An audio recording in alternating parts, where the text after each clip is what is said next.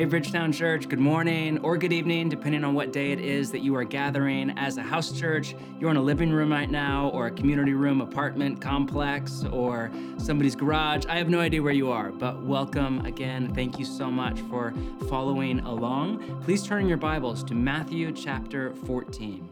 Matthew chapter 14. What a fascinating week with the worldwide coronavirus pandemic and the stock market crash, and Kate Brown and many other governors putting a ban on all gatherings over 250 people. There is just so much anxiety in the air. I don't know about you, but I even feel it in my own mind and body. The best definition of anxiety I know is imagining the future without Jesus in it. On that note, let's read from Matthew's gospel, a story that we covered actually last summer, but I just want to come back to and reread because it's all about how to deal with fear. Take a look at Matthew chapter 14, read from verse 22. Immediately, Jesus made the disciples get into a boat and go on ahead of him to the other side while he dismissed the crowd. After he had dismissed them, he went up on a mountainside by himself to pray. Now later that night, he was there alone, and the boat was already a considerable distance from the land, buffeted by the waves because the wind was against it. Shortly before dawn, Jesus went out to them, walking on the lake. When the disciples saw him walking on the lake, they were terrified. "It's a ghost," they said, and they cried out in fear. 27. But Jesus immediately said to them, "Take courage. It is I. Do not be afraid." "Lord, if it is you," Peter replied, "tell me to come to you on the water." "Come," Jesus said. Then Peter got down out of the boat, walked on the water, and came towards Jesus. When he saw the wind, he was afraid, and beginning to sink, he cried out, "Lord, save me." Immediately, Jesus reached out his hand and caught him. "You of little faith," or more literally, it's a name in Greek. "You little faith," he said. "Why did you doubt? Why were you so scared?" And when they climbed into the boat, the wind died down. Then those who were in the boat worshiped him, saying, "Truly you are the Son of God." When they had crossed over, they landed at Gennesaret, and when the men of that place recognized Jesus, they sent word to all the surrounding country. People brought all who were sick to him and begged him to let those who were ill just touch the edge of his cloak, and all who touched it were healed. What a great line right in the center of that story from Jesus. Take courage. It is I. Do not be afraid. Scholars argue that Jesus' command to not fear is the most common command in all of Scripture, from Genesis all the way to Revelation. No command is repeated more often than do not be afraid. The thing is, easier said than done, am I right? We've done work in the past on the thinker Edwin Friedman's idea of a non-anxious presence. If you're not familiar with Friedman, he was a Jewish rabbi and a therapist who became an early expert in family systems theory. Later in life, he kind of applied all of the data on family systems theory to larger systems, first off the synagogue and the church, then to business, and eventually to the nation itself. His basic premise is that the West, as sociologists have long documented, is built around the myth of progress, which is a faith, and it really is a quasi-religious kind of faith, that human history is moving toward a kind of utopian or at least a better future. It's evolutionary theory applied to human history. But Freeman said that when you actually look just at the data, the West is progressing economically and technologically. More people have more money, or at least a better standard of living than ever before. Science, technology, medicine, lifespan, all of that is at an all-time high. But he would argue that the West is regressing emotionally and relationally. In moments like the last week or two with the economic crisis and COVID-19 and all of the anxiety, we see just how fragile the secular world is, which really depends on hedonism and science and technology and well-being in order for it to function. In times like this, we remember that we are human and we're vulnerable and we're frail and we get sick and we even die, and our mortality is set before God and our own soul. But prior to COVID-19 in the last few weeks, we were already living through a generation-wide kind of pandemic of anxiety itself. And Friedman identified a 5-step self-perpetuating cycle of anxiety by which the West is regressing in a kind of downward spiral. Now, to be fair, he did not really frame it as a self-perpetuating cycle. That's more my spin. For him, it was more 5 aspects of an anxious culture, but I think there really is a forward inertia to it. The first aspect is reactivity. The vicious cycle is kicked off by a culture of reactivity where people constantly react to the external events of life with internal anxiety, fear, anger, outrage, and isolation. The 24/7 digital news cycle thrives off of all of this reactivity because it generates hits, which in turn drives up advertising revenue. So the media make money off of our anxiety and our addiction to our phone. Often the outrage is even couched as a kind of social justice, when in reality it's just a way to make money and to garner followers. This in turn creates, number 2, a herding instinct. For all of the talk about how hyper-individualistic we are in America, and in particular in Portland, we can't change the nature of what it means to be human. Human beings are, in the language of secular psychologists, social animals. And while I don't think that's a fair categorization of human beings as animals, still, that herd mentality is literally wired into our brain. So as our culture is sucked into reactivity, a lot of us just can't help but follow the crowd and kind of devolve, at least at an emotional level, to a mob mentality. Third, this creates a culture of blame displacement. Here's a quote from our friend Mark Sayers. Instead of examining and searching out the underlying causes creating toxicity, we focus on the symptoms, viewing them in isolation instead of seeing them as a part of a system whole.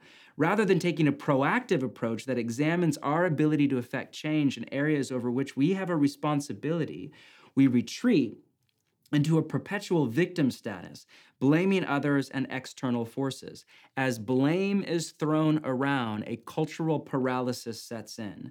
A suffocating fear of offending creates a gridlock which prevents renewal. We see this right now in Washington, D.C., with partisan politics over how to handle the virus. This in turn creates, number 4, a quick fix mentality. The hedonism and instant gratification and Amazon Prime of Western culture creates in us a low threshold for pain, for like a low level of resilience, of what the writers of the New Testament call perseverance or endurance, or just old-fashioned patience and hard work. And it makes us look for the silver bullet, quick, simple, easy solutions to long-term, complex, hard problems in the soul and in society. Finally, all of this conspires to create a, quote, lack of well-differentiated leadership. That's technical language from the world of psychology. What that means, a well-differentiated leader is somebody with a clear line of demarcation between that's you and this is me. That's your emotion and this is my emotion. Your emotional state doesn't have to dictate my emotional state. All of this kind of vicious cycle of anxiety works together to create an environment that works against leaders, or at least against the kinds of leaders that could break the cycle of anxiety. So as the saying goes, we get the leaders we deserve.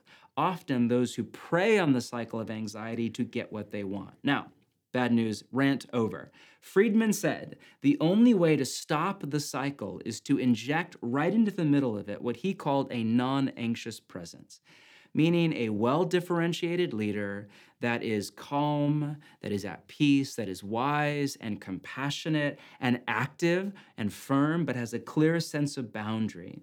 A quarter of a century later, his paradigm is more important than ever before. Our world, in particular in the weeks ahead, is in desperate need of followers of Jesus and others to prepare for whatever comes, but not to panic, and also to step in as a non-anxious presence to our neighborhood, to our school, to our workplace, to our family, and to break the vicious cycle of fear. But again, easier said than done, am I right? How do we become the kind of people, the kind of followers of Jesus who have his capacity to live in love and not in fear? Well, there is no short answer for that. There's no quote, kind of copy and paste chapter and verse or formula to follow. But I've been thinking a lot about a kind of counter cycle to Friedman's five of reactivity, hurting, blame, displacement, all of that from the life and the teachings and the way of Jesus. To clarify, this next bit is not an attempt to exegete Matthew chapter 14. If you want that, go back and listen to our podcast. We already covered the text. This is just five practices from the life and the teachings of Jesus himself as they come to us through Matthew and the New Testament that I kind of think are counter habits to the vicious cycle of anxiety in Western culture. You ready? Here's number one, slowing, or what our dear friend Pete Scazzero calls a slow down spirituality. You hear me and you hear our leadership team talk a lot about the danger of hurry. We quote on a regular basis the line from the philosopher Dallas Willard, you must ruthlessly eliminate hurry from your life. Been thinking a lot lately about how many stories in the Gospels of Jesus are interruptions to Jesus' day-to-day life. C.S. Lewis once said that how you respond to an interruption is who you actually are, which in particular for me as a dad, that's like, shot to the heart. But this virus really is an interruption to our day-to-day life, to our workplace, to our church now, to our economy. And Jesus had enough space in his life, enough margin to welcome interruptions, not with anger or fear or agitation, but with love. And really a central premise for us is that hurry is incompatible with love. I love that line from the Japanese theologian Kosuke Koyama. He writes, God walks slowly because he is love. He calls God the 3-mile-an-hour God because 3 miles per hour is the speed of walking. Hurry is incompatible with love. And this kind of cultural moment that we're in is actually a great opportunity for all of us to slow down. Many of us are not commuting to work right now. We gain back an hour or two in our day, and we're not traveling right now, and a trip was canceled or a conference was canceled, and we have unexpected time. What if instead of just filling that up with more news or Netflix or activity or frenetic busyness, what if we really were to slow down and make space for the interruptions, to practice hospitality, to invite our neighbors over, to invest in relationships, to call and check in on people, to create space to slow down for love? That's number one. Number two is Sabbath, or really just a way of saying rest. One of the main things you see in Jesus' lifestyle is this rhythm of retreat and return. He would oscillate back and forth between kind of time alone or with close friends and community in the quiet and in prayer and in rest and in Sabbath. And then he would return to kind of the public world to teach and preach and work miracles and pray and prophesy and all this stuff. Retreat and return. That is all over the four Gospels. I love the writer Luke's summary, quote, Jesus often withdrew to lonely places and prayed. Can that be said of you or of me? That we often withdraw to lonely places and pray. In fact, I would argue that the more in demand Jesus was, the more he snuck away to pray, rest, sleep, eat, get direction from God in his inner heart. I recently read this book from a while back called Ordering Your Private World by Gordon MacDonald, who's a pastor in New York City. My favorite line in the entire book was this, quote, Jesus knew his limits well. Strange as it may seem, he knew what we conveniently forget. Time must be properly budgeted for the gathering of inner strength and resolve in order to compensate for one's weaknesses when spiritual warfare begins. Let me just read that again. Time must be properly budgeted for the gathering of inner strength and resolve in order to compensate for one's weaknesses when spiritual warfare begins. What a great concept of the role of rest and Sabbath and prayer and quiet in spiritual warfare. Sabbath rest is a form of spiritual warfare, a way that we fight off the three enemies of, if you remember the paradigm, the world, the flesh, and the devil. The more life and leadership is put on our shoulders, the more stress we're under, the more anxiety in our city or our nation, the more we need to prioritize rest and renewal at every level of our being, mental, emotional, physical, relational, and above all, spiritual. And we need to expect the enemy on a regular basis to tempt us to go beyond our limitations. I think of the story in Genesis 3. One way of reading that story in the Garden of Eden is as a temptation to go past your boundaries, to go past your limitations, to slip over into a life of hurry and overload and stress and busyness and exhaustion. Often the temptation playing to our ego or to our fear at the root of so much. Either way, the results are a disaster. Where is the enemy tempting you to go beyond your limitations, to do too much too fast? What would it look like for you to jump at the chance, or maybe not jump at the chance, to say yes to the chance with right now to really rest more, to sleep more, to Sabbath, to spend time in the quiet, to let Jesus bring peace to the surface of your heart? Number 3 is koinonia. Now, that is a very Jesus follower kind of word. It's a Greek word, not an English word. As many of you know, it's the word that's used in the book of Acts and all through the New Testament for the kind of intense, vulnerable, beautiful, committed relational bond that is between followers of Jesus. Jesus had this not with all, but with the 3, Peter, James, and John. He said to them, I have called you friends. It comes as no surprise that this model of relationship, what some have called spiritual friendship, became the gold standard in the early church and beyond. And I think that, especially for those of us in the hyper-individualism and its shadow side of loneliness that is the post-Christian Western world, we have a deep need right now, more than ever, for koinonia, deep, honest, vulnerable, joyful, self-giving relationships are the stuff of church and of a well-lived life. The people sitting to your right and to your left, if you're watching this in a living room or with your community, are your community, your brothers and your sisters, your family. What would it look like for you to set aside time, not to do less together, but more together? Of course, safety and all of that stuff, but to really lean into koinonia. 4th is contemplative prayer. You know, we often read, another thing that you see a lot in the life of Jesus is how he would just sneak off into the quiet to be alone, but not just to be alone. We almost always read in the Gospels to pray. I would give anything to know the content of Jesus' prayer. I grew up in a church tradition where prayer, at least the way that I interpret it, meant one thing and one thing only. It meant to ask God for things. And while I think that that kind of prayer, you feel free to call it intercessory prayer, where you intercede, you ask God to do things in your life or your church or your world, is vital. I also think it's one of many types of prayer. And I don't think it's what Jesus had in mind in his teaching on abide in the vine. That word abide can be translated rest or come to home in or come rest in the home that is God. I think that kind of prayer is closer to what our Catholic brothers and sisters have called contemplation. That word means different things to different people, but it always has something to do with coming to a kind of quiet attention on the Trinitarian community of love and joy and peace, of resting or making our emotional home in God as God rests and makes his even emotional home in us. I think that's what Jesus meant by abide in the vine. I think he meant a kind of coming to rest in the Father's love and letting the Father's love come to rest in us.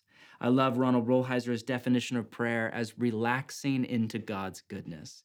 Is that how you think of prayer in the morning or at night before you go to bed? As, what are you doing? I'm just relaxing into God's goodness. We hear so much about how followers of Jesus need to become people of prayer, and I 100% agree. But at times, in particular in a culture of overwork and digital distraction and addiction and burnout and all of that, it sounds, if we're honest, a little bit exhausting. And if I'm reading it right, intercessory prayer is a form of work, a form of life that really matters before God, and there is a time and a place for it. But there's also a time and a place for rest in prayer. And not just so that we feel better, but so that we live and love better. The contemplative tradition has a saying that the opposite of contemplative prayer isn't action, it's reaction. Meaning the opposite of a contemplative life isn't one that's active and you're out there and you start a nonprofit and you do justice and you stand up and you work hard and you have a family. Not at all. That actually is a beautiful outgrowth of a contemplative life. The opposite is a reactive life where you just react in fear and anxiety and the tyranny of the urgent and the demand and the crunch of email or an alert on your phone or whatever it is.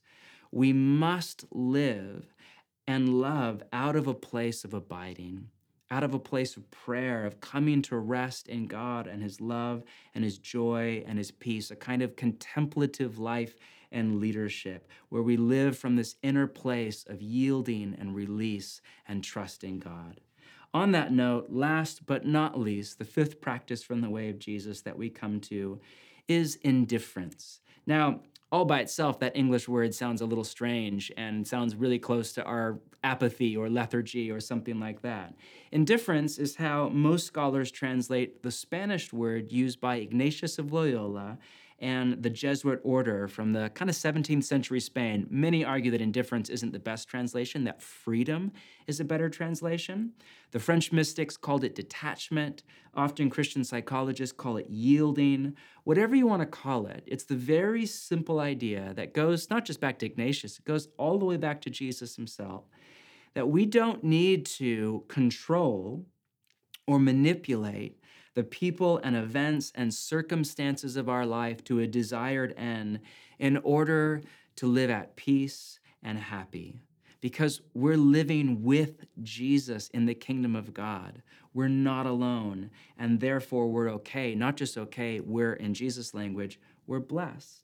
I think that's what Jesus is saying in Matthew with his do not fear. He's not saying, don't worry, nothing bad will happen to you. He's not saying, hey, chill out, the storm isn't really that big of a deal at all. He's saying, no matter what happens, whether this storm is a really big deal or a really small one, whether the coronavirus is a few weeks or a few months, whether it ends up being really dangerous or not at all, either way, whatever happens, you can live a life that is set free from fear if you just release the need for control and rest in my love. At the very beginning of his spiritual exercises for which he's famous, Ignatius writes this about indifference, quote, "We should not fix our desires on health or sickness, wealth or poverty, success or failure, a long life or a short one. For everything has the potential of calling forth in us a more loving response to our life forever with God." I love that line, health or sickness. Remember, he wrote that hundreds of years ago, pre-modern medicine, where something as simple as a cold or a flu could end up as a life-threatening disease. We should not fix our desires on health or sickness. That's at the top of his list. Wealth or poverty. I think of the economic crisis.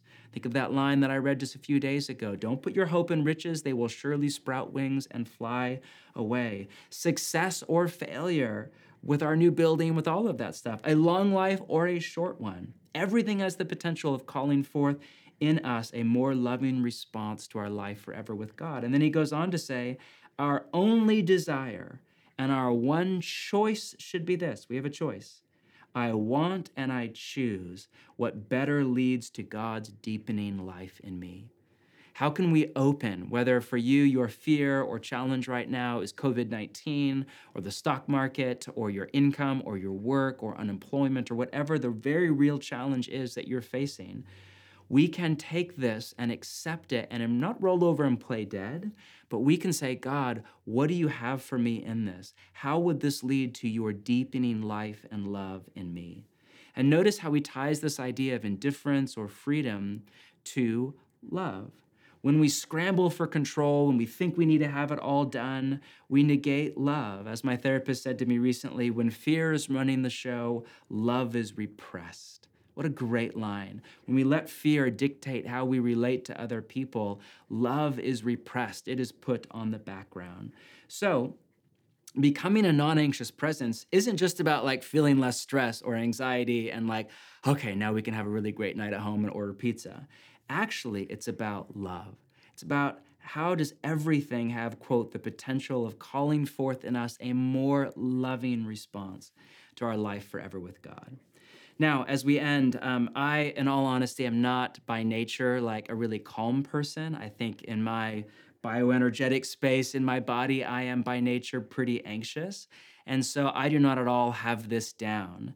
But I am learning year over year as I follow Jesus to release the illusion of control and to come to peace in prayer through that cycle of slowing and Sabbath rests and deep relationships with family and friends and contemplative prayer where I just pay attention to the love and joy and peace of God, and indifference where I just yield and release my life and my future and my body and even my well-being and those that I love over to God.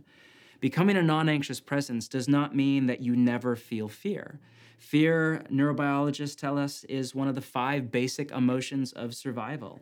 God created your body to feel fear when it is under a threat.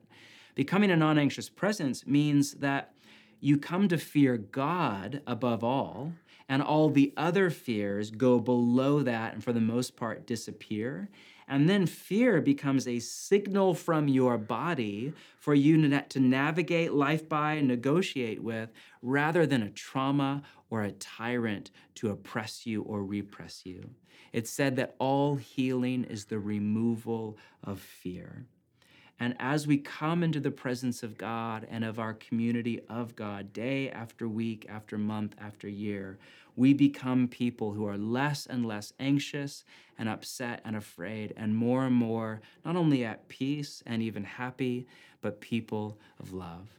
In the coming week, with every relationship that you are in and that you face, may you, may we as Bridgetown Church become more and more people of love. Thanks so much for listening to the Bridgetown Church podcast. As many of you know, we recently bought a church building on the inner east side of Portland and are just about done with the remodel. The plan is to move in late April or early May, depending on what happens with the coronavirus. And we just want to ask that you would continue to give to Bridgetown Church without our Sunday gatherings. We're in a little bit of a vulnerable space. This is a really key time for us at a financial level, and we're really ready to flex that muscle of generosity. And so we just ask that you would continue to give. Or for those of you that are not a part of Bridgetown Church, but you listen along to the podcast, if you at all feel the Spirit of God lead you to give to support the work of our church and our new building project, we would be so grateful. You can give online at bridgetown.church/give or find out more at our webpage. Love to you all.